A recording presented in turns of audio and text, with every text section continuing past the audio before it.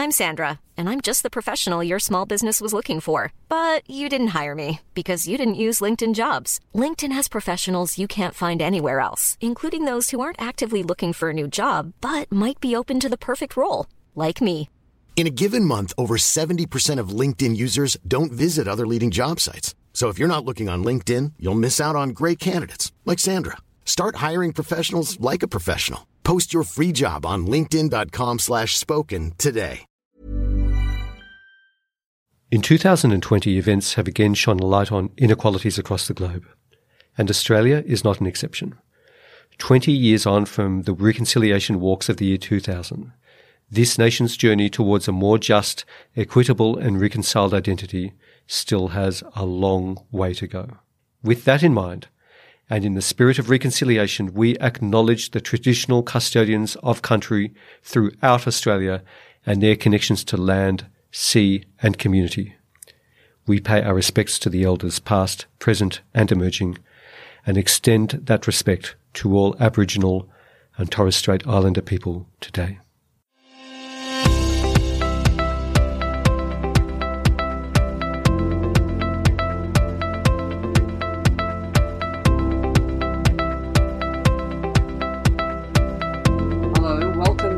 Policy Forum Pod, the podcast for those who want to dig a little deeper into the policy challenges facing Australia and its region.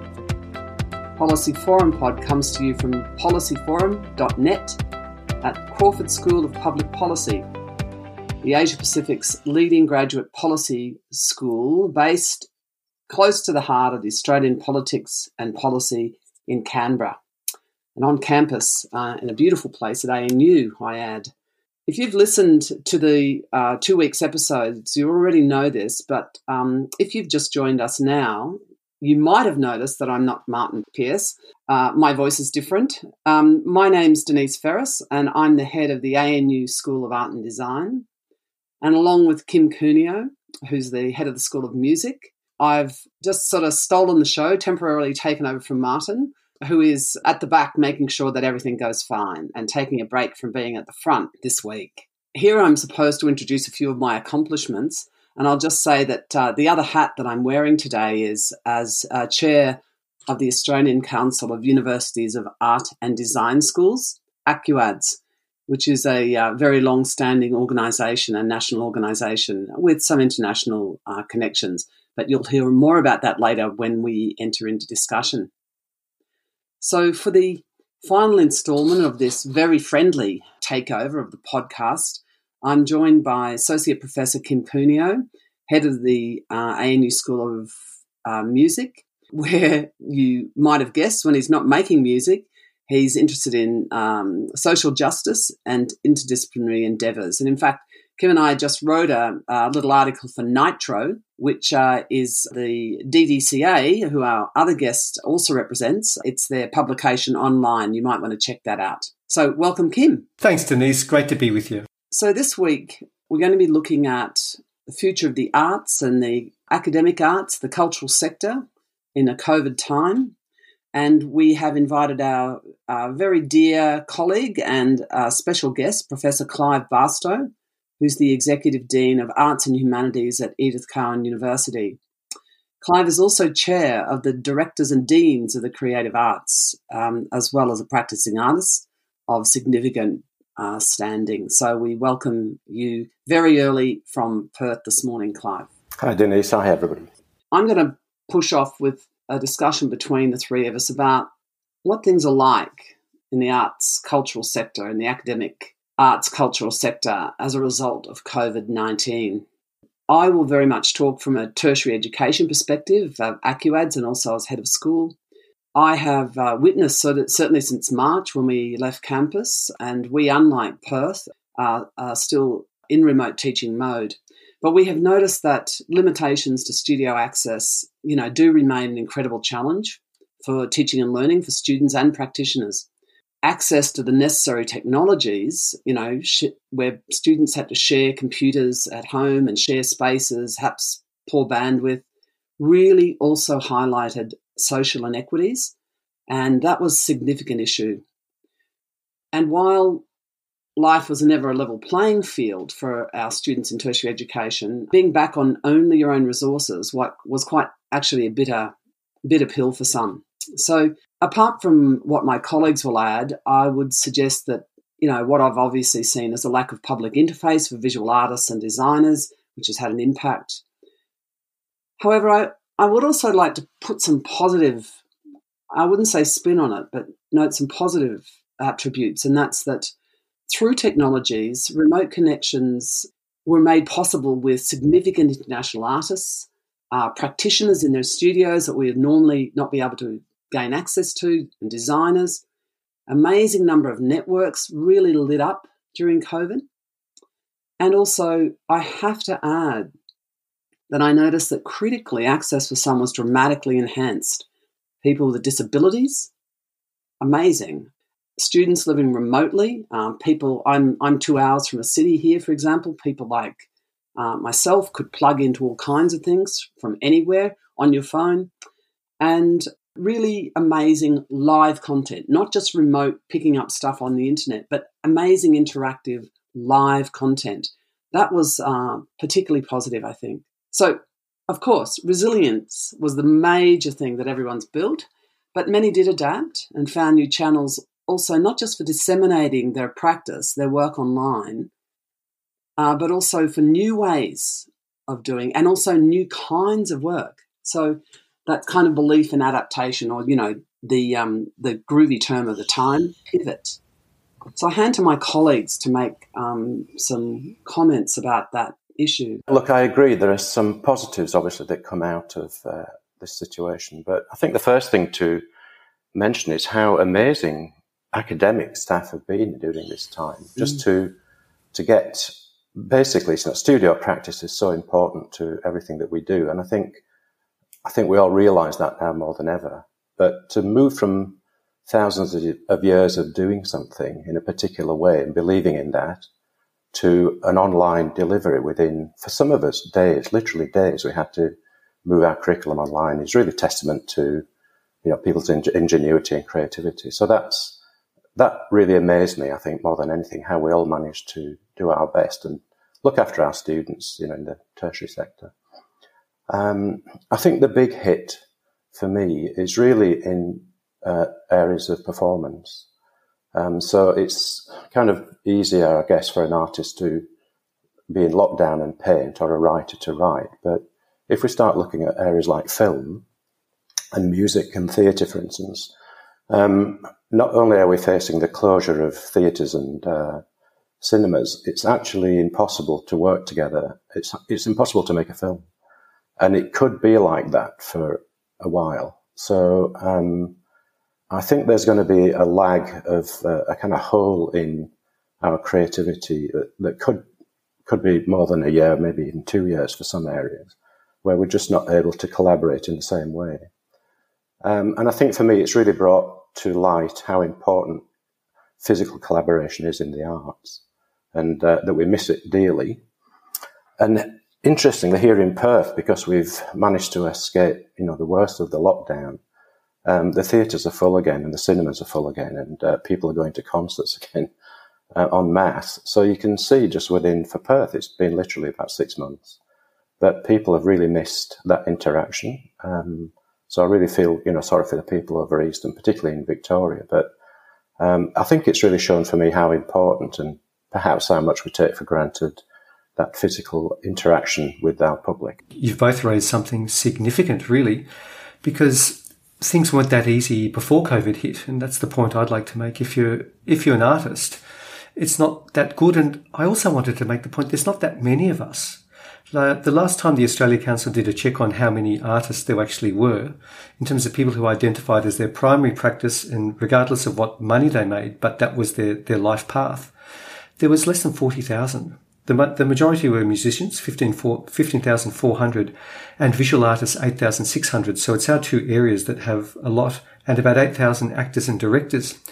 So the life for artists has always been precarious in Australia. And what came up, in the last round of serious research, and I can't wait to see what happens as a result of COVID, is that on average in in this period, the average creative income for an artist in our disciplines, our combined disciplines, was $6,000. Isn't that shocking? And so before COVID hit, we really had something that was becoming a really big issue, because the amount of artists that we would know who've had to become teachers to survive, and many have done it very well, but some of our best artists just don't have that skill set, and they're really left behind. And the average income is pretty small for artists as well. Rarely does an artist make more than 50 grand a year, in terms of in this country. And so we would say that really we have a class of people who do so much for the world, and we've really felt it in COVID time. But the majority are living in poverty, and the few like us who've been able to combine our artistic practice and get a job in a place like a university, we suffer from a bit of survivor guilt, because we're the ones who are getting properly paid, and we do get some modest time to do our art practice as part of our jobs. We are the lucky ones. So I wanted to say, before I say anything, that my heart goes to all those artists who were doing it really tough, who could barely get a mortgage or barely pay the rent anyway. And now they're really dependent on social security of some sort. So I think it is dire, and yet such is the generosity of spirit of artists. They're the ones who are working for free to keep us entertained. Kim, I think a lot of the things we talk about today might go to the point about the value of the arts and the value of artists. And I was talking to somebody today about an exhibition we had a few years ago in Cuba. And apparently in Cuba, artists are among the highest paid people in society. And it's because Cuba really value artists, not just the arts, but individual artists.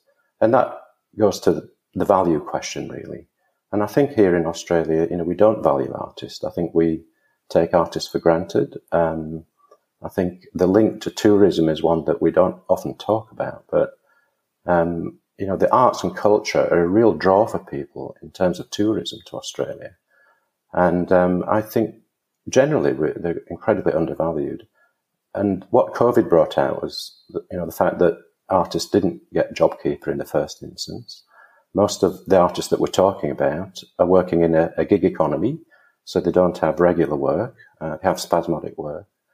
And even higher education was left out of JobKeeper. So I think there's a general theme about value of the arts in Australia, which really worries me.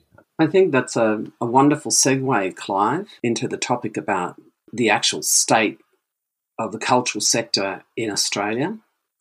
And let's just start right at the top. Australia has still, in 2020, no national cultural policy, which, as we all know, is absolutely critical to making highly public, highly visible, demonstrating the irrefutable value of, art, design, culture, socially to the nation, and I've got to say economically to the nation. We've all seen the research.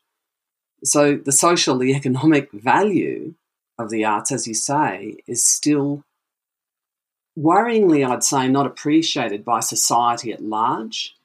I mean, we all work in large institutions which are comprised of the rest of society, admittedly, a certain portion of it.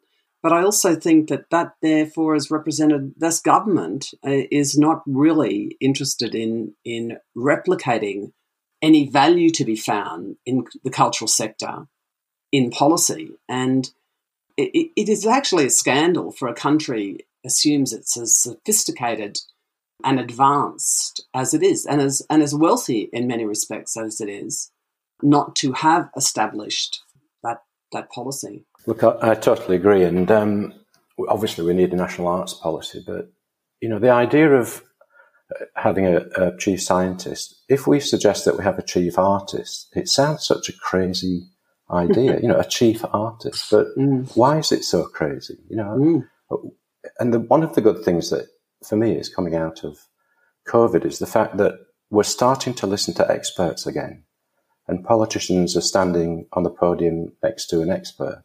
And I realise that's mainly in the kind of health sciences, but I think that's an important move now. I think society understands that experts have a say. So when it comes to arts and cultural policy, why don't we have an artist or somebody from the performance areas or somebody's standing on the stage with a politician talking about the importance of the arts. And that, for me, is about value again. The very idea of a chief artist does sound crazy to most people, but actually it shouldn't be. If we have a chief scientist and we rely on what a chief scientist has to say, then why wouldn't we have a chief artist too? Clive, I want to jump in and reiterate what you're saying, because we have poet laureates in many advanced economies, and that's been going on, for hundreds of years. So we're not saying that we're looking to do anything radical. We're just looking to actually say that artistic practice has broadened significantly in the last 100 years, because there's such good stories about the role of arts in Australia, because, the arts are free. I mean, of course, there's the odd time where, an artist might say something and they fall foul of, some part of the press or some person in government. But at the same time, it's possible to say what you think as an artist in Australia. And it's just worth thinking about how many societies don't offer that luxury at any point. That I think of someone like Václav Havel or Charter 77, that the artists were the people who really were at the forefront of human rights. And think of the role of artists in, Lech Walesa in Poland, so we've seen artists, hugely involved in the ANC. Artists have a significant role to play in societies that aren't working. But in a society that largely is wealthy and doing okay, we can so easily be relegated to being the entertainment. And I think that's one of the issues I wanted to bring up, that get back in your box. You can make us feel better. We are something that can make TV between 7:30 and 9 p.m, and we love you when you do that. But if you say the things that confront us about the things that aren't working in our society, you're a little bit of a pesky fly in the ointment. So that's one of the issues I think that does happen in our culture in Australia, that we try and keep artists in their box, and when they get a little bit tishy by being the canaries in the coal mine, the people who have not only a vested interest in keeping the status quo, but the people who just want their artists to be quiet, compliant people, just say, no, we don't like this. I think you're absolutely right, Kim. I think you've hit the nail on the head when it comes to art and entertainment. And I think in a wealthy society, a relatively wealthy society, the arts really are about entertainment. We turn the TV on and we take for granted, we watch a film and we take for granted that we watch the narrative, but we don't really understand how many people it took to make that film, the behind camera. And that's what we do in universities. We train people to create films and make films. So I think in a wealthy society, the value of the arts is often taken for granted because we can buy it. It's a commodity. It's not a kind of the center of our thinking in a way that art can be. So, and even in the education sector in universities, some universities really struggle to keep the arts alive within the universities for the same reasons, I think. It's a kind of an ill-fitting piece in many universities, and particularly regional universities, because it doesn't fit the kind of, the science metrics model of measurement. And so I think the problem is much deeper than just out there in the public. It's actually in education as well. And I know a lot of universities are struggling to keep the arts alive as we go through restructures because of what's happening with COVID, that the arts are really struggling. And I think it's sad that the arts aren't up there with everybody else, on an equal level, talking about its contribution to culture and contribution to society. Yeah, I agree about in our sector. I think we can sometimes be the first people they'll come for, and I think that's because in leadership, it's very rare to have people from our sector in leadership. Look, I will not name the university, but there are universities in the country that have pro-vice chancellors of cultural policy who are artists, who are originally artists. And those universities will continue to thrive, in large cities, admittedly, within cultural situations, cultural precincts, but they will thrive because there's leadership. There's leadership at the appropriate level for the cultural sector. I think I have said publicly, in terms of going back to the notion of entertainment and audiences in the public, when the sport comes on after the news, and this is, on the public broadcasting channel, I'm always railing about the fact that we should be looking at exhibitions as well as the game. we should be looking at, performances as well as the game. I think also, Denise, it's a young country syndrome. Yeah. And again, anybody that, before COVID has been lucky enough to travel through Europe, for instance, that has a history of culture at the centre of living in a way, then you can actually smell culture. It doesn't have to be in galleries. It's quite often not in galleries. It's on the street. And you can sense history and you can smell the culture. It's kind of embedded part of life. And I don't think we've reached that here yet.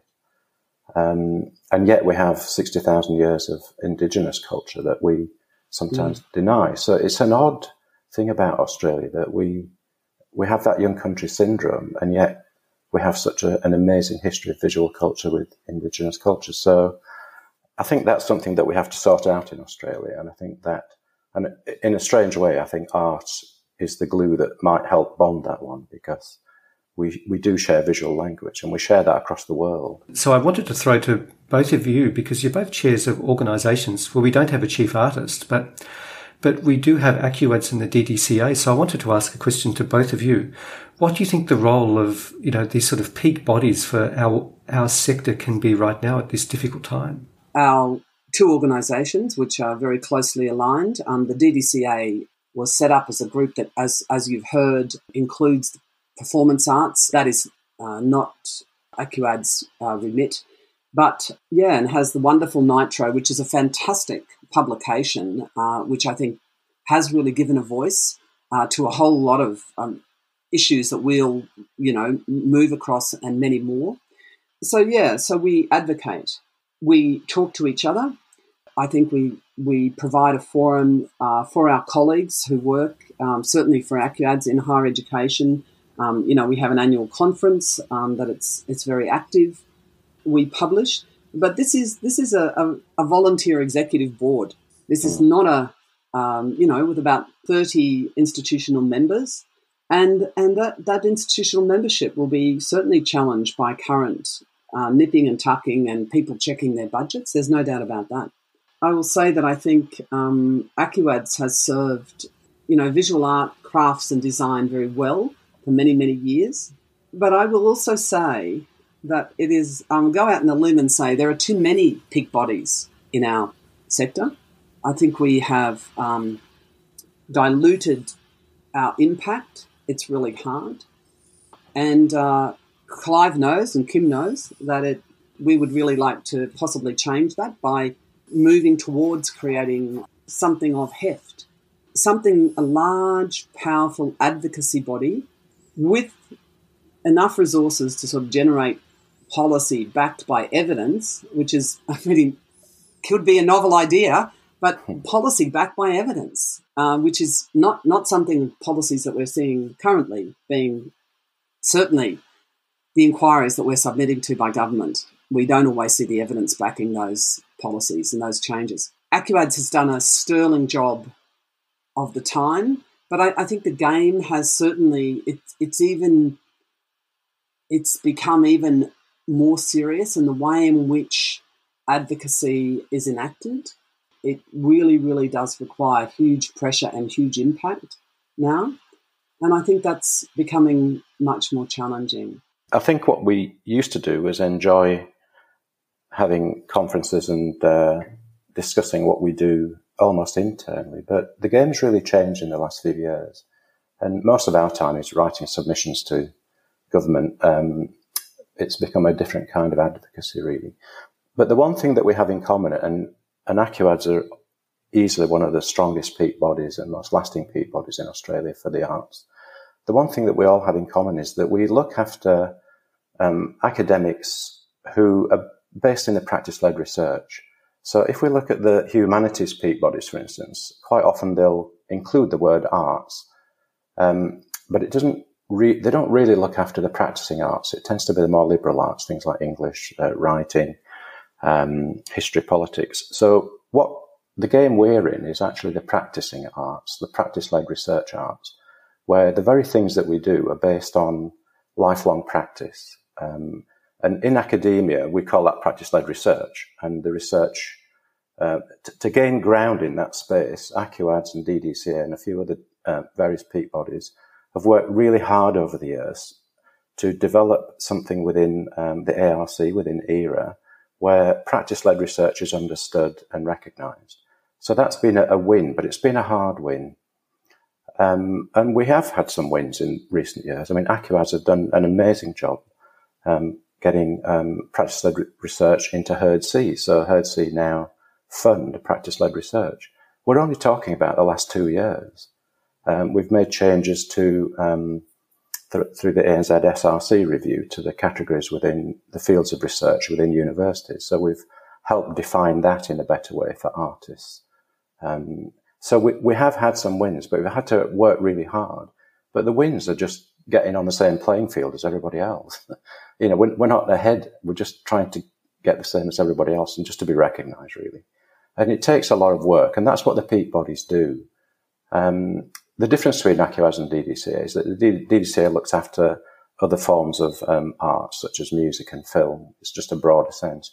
But the one thing that we really all believe in is this notion that practice is what makes us work, basically. We can't have great music unless you practice. And how that relates to academic research is really important in our universities, as much for recognition as anybody else. So again, it's about that value proposition that we mentioned earlier. Clive, that's a very inspiring way. I'm just going to be gatekeeper and say, I think we need to take a little ad break. Ready to pop the question and take advantage of 30% off? The jewelers at BlueNile.com have got sparkle down to a science with beautiful lab-grown diamonds worthy of your most brilliant moments. Their lab-grown diamonds are independently graded and guaranteed identical to natural diamonds. And they're ready to ship to your door. Go to BlueNile.com to get 30% off select lab-grown diamonds. That's BlueNile.com for 30% off lab-grown diamonds. BlueNile.com.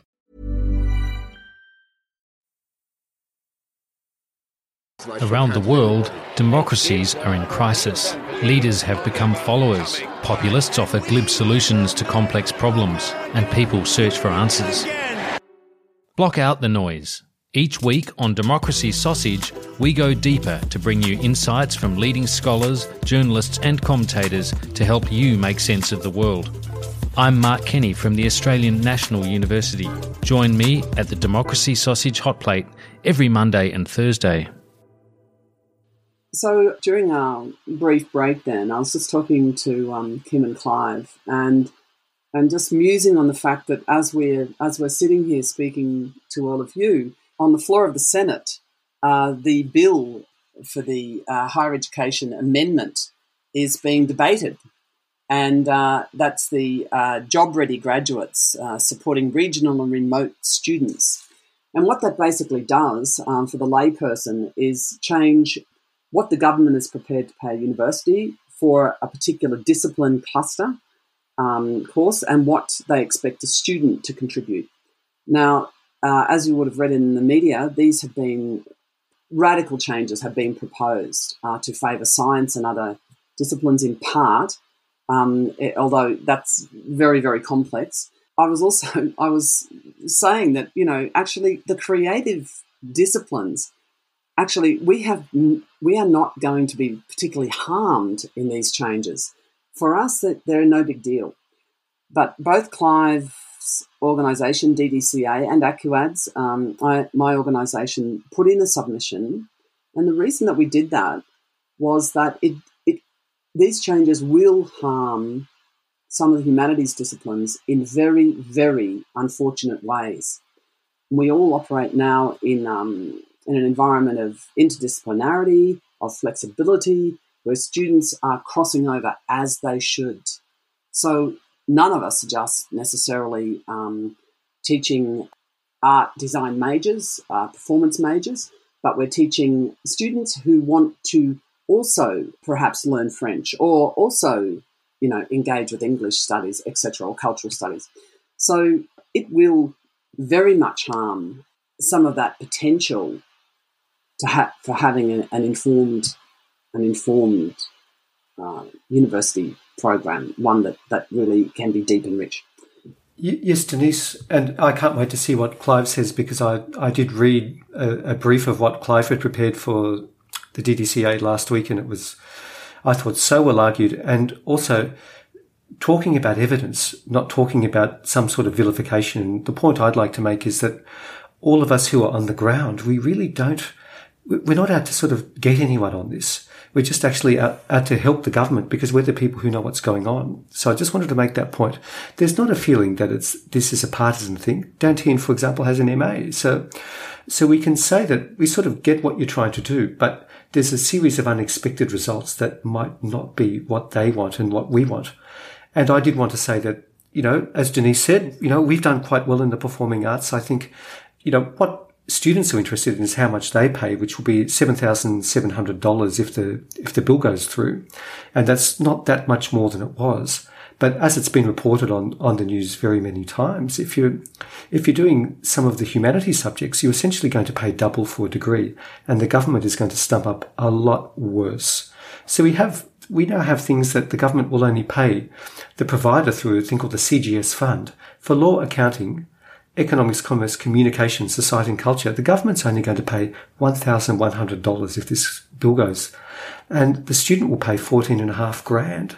And I think that is quite a big thing for us to just think about, that some things that are really important to the structure of our society, the government doesn't feel that they're worth money to spend in an ongoing sense.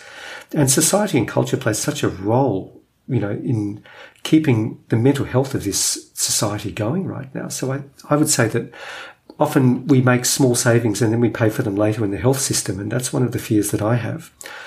And certainly for myself, at the ANU, we have a very, it's an impressive flexible double degree system. So, we have, in our music school, we have 40% of our students doing these flexible double degrees. So we have people who are actually doing a degree in all of these other things. But they say to me time and time again, I'm doing this music degree because this is how I'll stay sane, and this is what I think I'm born to do in this life. And I might have to do another job for part of my time. I get that. It's okay. But I feel that I have an important role to play in our society by being an artist. And I think that's what universities do offer, is that sense of critical thought and interdisciplinarity, which we'll get to later. So that's my little take, and I'm very interested to see what you say, Clive, because you wrote such a great submission last week. Oh, look, if you give me 2 hours, I can go through everything. But look, I think the legislation for me is just fundamentally unfair. I can't find anything in it that says how fair it is to advantage one group of students by disadvantaging another financially. And however you look at it, the reasons behind it, it really doesn't stack up. It's not being based on good research. If we're talking about future employment, there are as many jobs going to be available to humanities students and art students that are to STEM. It's just doesn't stand up. So, look, if the gloves are off, if we're really talking about what I think this is about, I think it's about social engineering and using COVID recovery as a kind of reason to get this through. But if this does go through, this is going to affect education for a long time. This isn't just about COVID recovery. This polarizes the arts and sciences. And that's one of the downsides of a legislation like this, is that the arts and sciences will separate even more than they are now, because students, don't go to university to do music thinking that they might want to do an engineering unit because it's cheaper. They simply don't do it, and they won't be doing it either. So I don't think the finances will drive habits in terms of curriculum. It's just going to basically disadvantage certain students in areas like communications from studying what they want to study. And I think it's basically unfair. So, and what's interesting in all of this, the reason I brought up this idea about polarizing the arts and sciences, that in a COVID recovery, all the research tells us and the science tells us that the arts and sciences need to come together. They need to work together and collaborate to bring us out of this awful time. So it's not a time to be polarizing anything. And what's interesting in the UK is that the UK have gone the other way. They've actually created a thing called SHAPE, and it stands for Science, Humanities, Arts for the People in the Economy. And it's really linking the arts and sciences and directing the impact for people and the economy. And I think that's a sensible way to go, and it's the only way to go, actually. And that shows for me a kind of maturity in thinking at a time when we need to be thinking about how we can work together, not how we can separate study and separate people and separate thinking. So I think we should be looking at something similar, but this legislation is really going in the opposite direction for me. So, and that's why I had to kind of write quite a lengthy proposition to the government, because, you know, I just find it's just going in the wrong direction and fundamentally unfair for students. I actually want to move the conversation on, because we could just spend the rest of the podcast on this, and I think that would be a pretty amazing podcast, actually.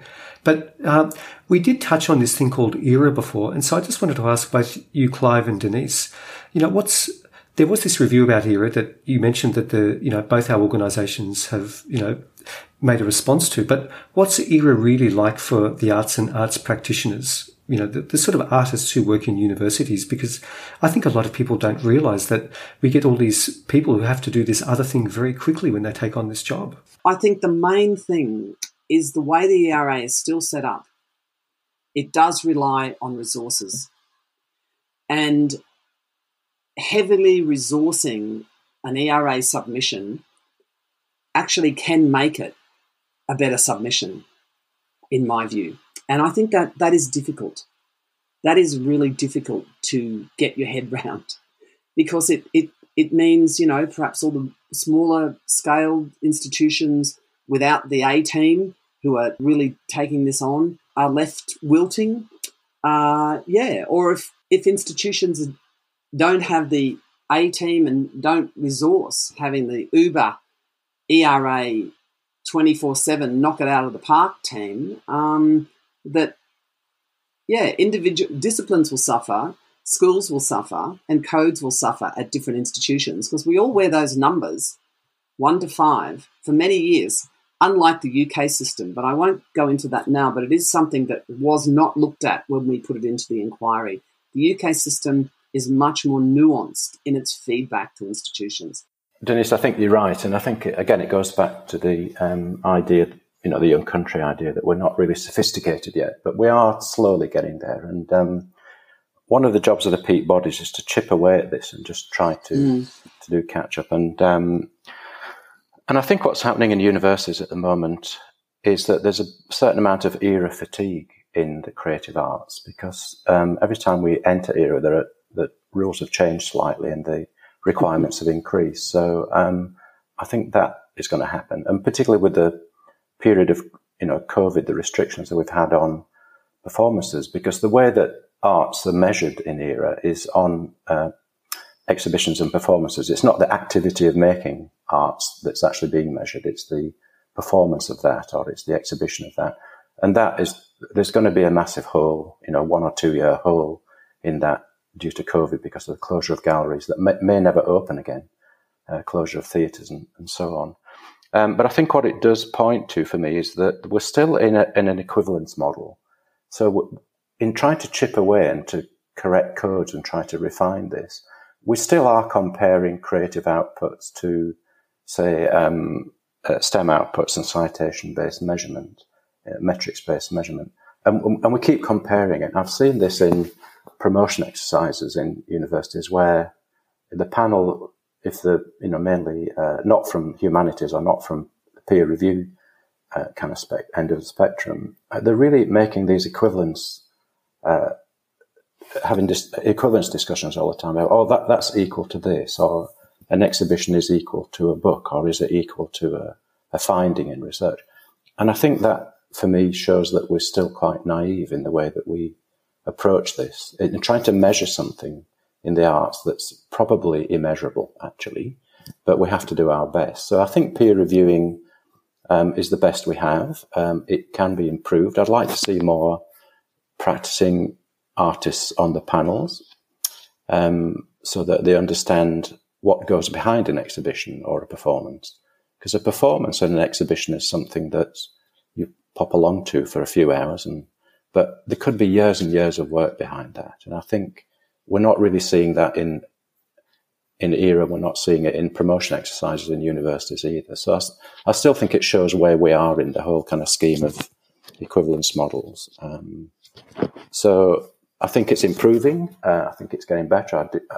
I agree with your point about it could well be that some areas now don't make threshold, because we've actually, on one hand, sorted out the categories, which is good, but it could have a negative effect on some of the smaller universities, particularly where we have all these disciplines, but we just can't make threshold. Clive, Denise, incredible answers, I think. I'm just looking at the time. We don't have a lot left, so I'm going to cut to our last question, and I hope that the three of us can just discuss this as people who just, we get to sort of see what goes on and also be in the coalface. If we could make rules and package for our sector, what would we do? And if there's someone from the government or a senior, public servant listening to this, what is it that we would like them to take away from this, or just to say, I'd like to do this tomorrow? So I would say that research and understanding demonstrates and offers so much better information that seems to be at hand, or that we don't want to make this ideological. And it's very hard not to see things as ideological. We really, truly want to bring this back to social justice, as Clive said, fairness, equity, and also, as research says, it's no more likely that STEM graduates will have jobs more readily than their peer graduates in arts and humanities. Fact, that is a fact. So I think we recognise the flexible, wonderful, rich system that we've all worked so hard to develop in tertiary education, and I think it's working very well. And I would welcome the chance to just explain to my colleagues in government how well it is working. I agree. And look, I think just generally, if we just pull back and look at this thing from afar, if we're talking about a sophisticated society, I think sometimes when we say that, we are talking about a wealthy society. But a sophisticated society has a sophisticated culture. And if you look at sophisticated societies through history, culture is really being at the centre of that. And it's not separating the arts from the sciences. That kind of sophistication is when all those things work together. So I think, if we could manage anything, it would be to be taken seriously as any other expert in the field, and that universities play their role in advocating for education across the board, and not just in times of COVID, where obviously the focus is on health, and so it should be. We need to recover from this. But what happens when we have recovered? What does it mean to be human? And I think people are changing their opinions about that during COVID because of lockdown and, various death and things that are happening in families are just terrible. And people are questioning now life, what is life and what are we fighting for and what should life be like? And I think we do have a moment now where we can say, well, actually life is more than just about working. It's actually about living. And this is what the arts can do to life. It brings great breadth to life. It brings great quality. It brings critique. And I think if there's ever a time that we can talk about that contribution of the arts and humanities to society, then in a post-COVID world, and in a world where work is going to change radically, it's going to be, obviously mechanized. So the human spirit and human skills in areas like empathy, creativity, are really what the arts teach in universities. And so graduates from arts courses in universities are going to go out there with the skills that are going to be so important in the future. And yet we're only talking about COVID recovery as a 1 or 2 year idea. But actually things have changed. Things will change forever now. And we need to look at the positives of those changes, not just the negatives. So for me, it's actually advocating for a future that will be a different future after COVID, and a future where I think the arts should play a really, really central and important role. When you were speaking, Clive, I was thinking back, some years ago, and when Keating really championed the work of Jeffrey Tozer as a pianist and said, actually, for myself as a PM, I'm going to believe in an artist and promote that artist. And I thought, I would say that any senior government figure, if they could engage with one discipline or one part of the arts, and just say, I'll have a day-to-day lived experience of that art form and champion it. Wouldn't that be an incredible thing? Just to say, engage with us. As we started this podcast, think about what an arts policy is. Think about what a music policy is, a visual arts policy. Think about if we were to have a national representative of the arts in Australia, what would that person look like? And for me, the final thought is, let's think about the fact that our First Nations people are so often artists. Even the ones who are so-called working in policy or law or doing that really hard on the ground work, which is so needed for our society, that they are always seeing themselves as artists as well. So the concept of otherness that we've covered in this podcast so much doesn't really exist for many First Nations, practitioners. Yeah, thanks, Kim, and thanks, Clive. How wonderful and so enjoyable to talk about this with both of you. And yep, we could go on for hours, but it's okay, Martin, we're not going to.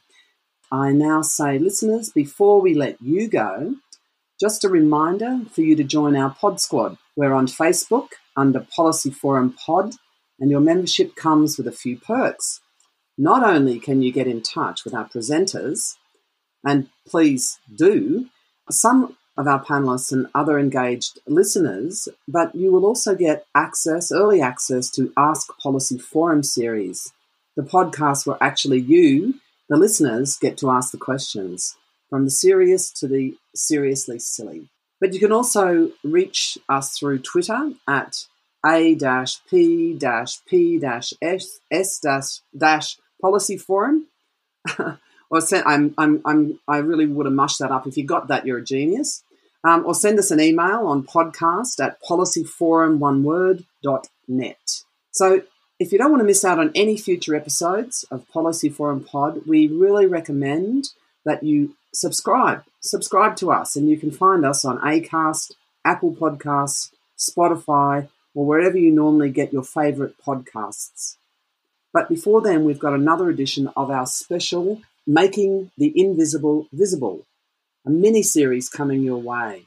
For those of you who've checked out the first 2 episodes, you'll know that throughout this 6-part bonus series, we're shining a light on poverty with researchers from Crawford School's Individual Measure of Multidimensional Deprivation project. If you're keen to listen in, our new episodes will be released every Tuesday through the Policy Forum Pod feed. So hit subscribe now to make sure you don't miss out. Thanks for joining Kim and I for the last 3 weeks of exploring decolonisation, transdisciplinarity, activism and social justice, and the future of the arts and our cultural sector. I just want to thank you, Denise, and you, Clive, for all of that. A big shout out to all the team at Crawford, particularly Martin, who is an absolute stalwart in getting people to have their say and in finding ways to structure the conversation so it's really for the public good.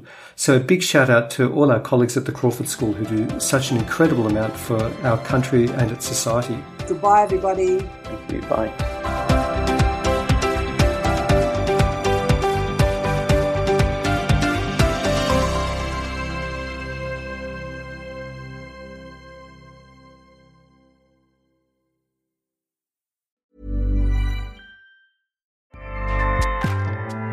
Acast powers the world's best podcasts.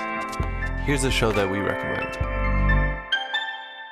The Real Housewives is a guilty pleasure for most, but if you're looking to not feel guilty about that pleasure, tune in to Everything Iconic with me, Danny Pellegrino, where I break down all the messy moments and behind-the-scenes antics of Bravo's popular franchise. And on Everything Iconic, I also interview celebrity guests like Kelly Ripa, Keke Palmer, Drew Barrymore, Cameron Diaz, and more about their guilty pleasures, their past work, and so much more. So if you're pop culture obsessed and find yourself watching way too much reality TV like me, tune into Everything Iconic with Danny Pellegrino, wherever you listen to podcasts. Acast helps creators launch, grow, and monetize their podcasts everywhere. Acast.com.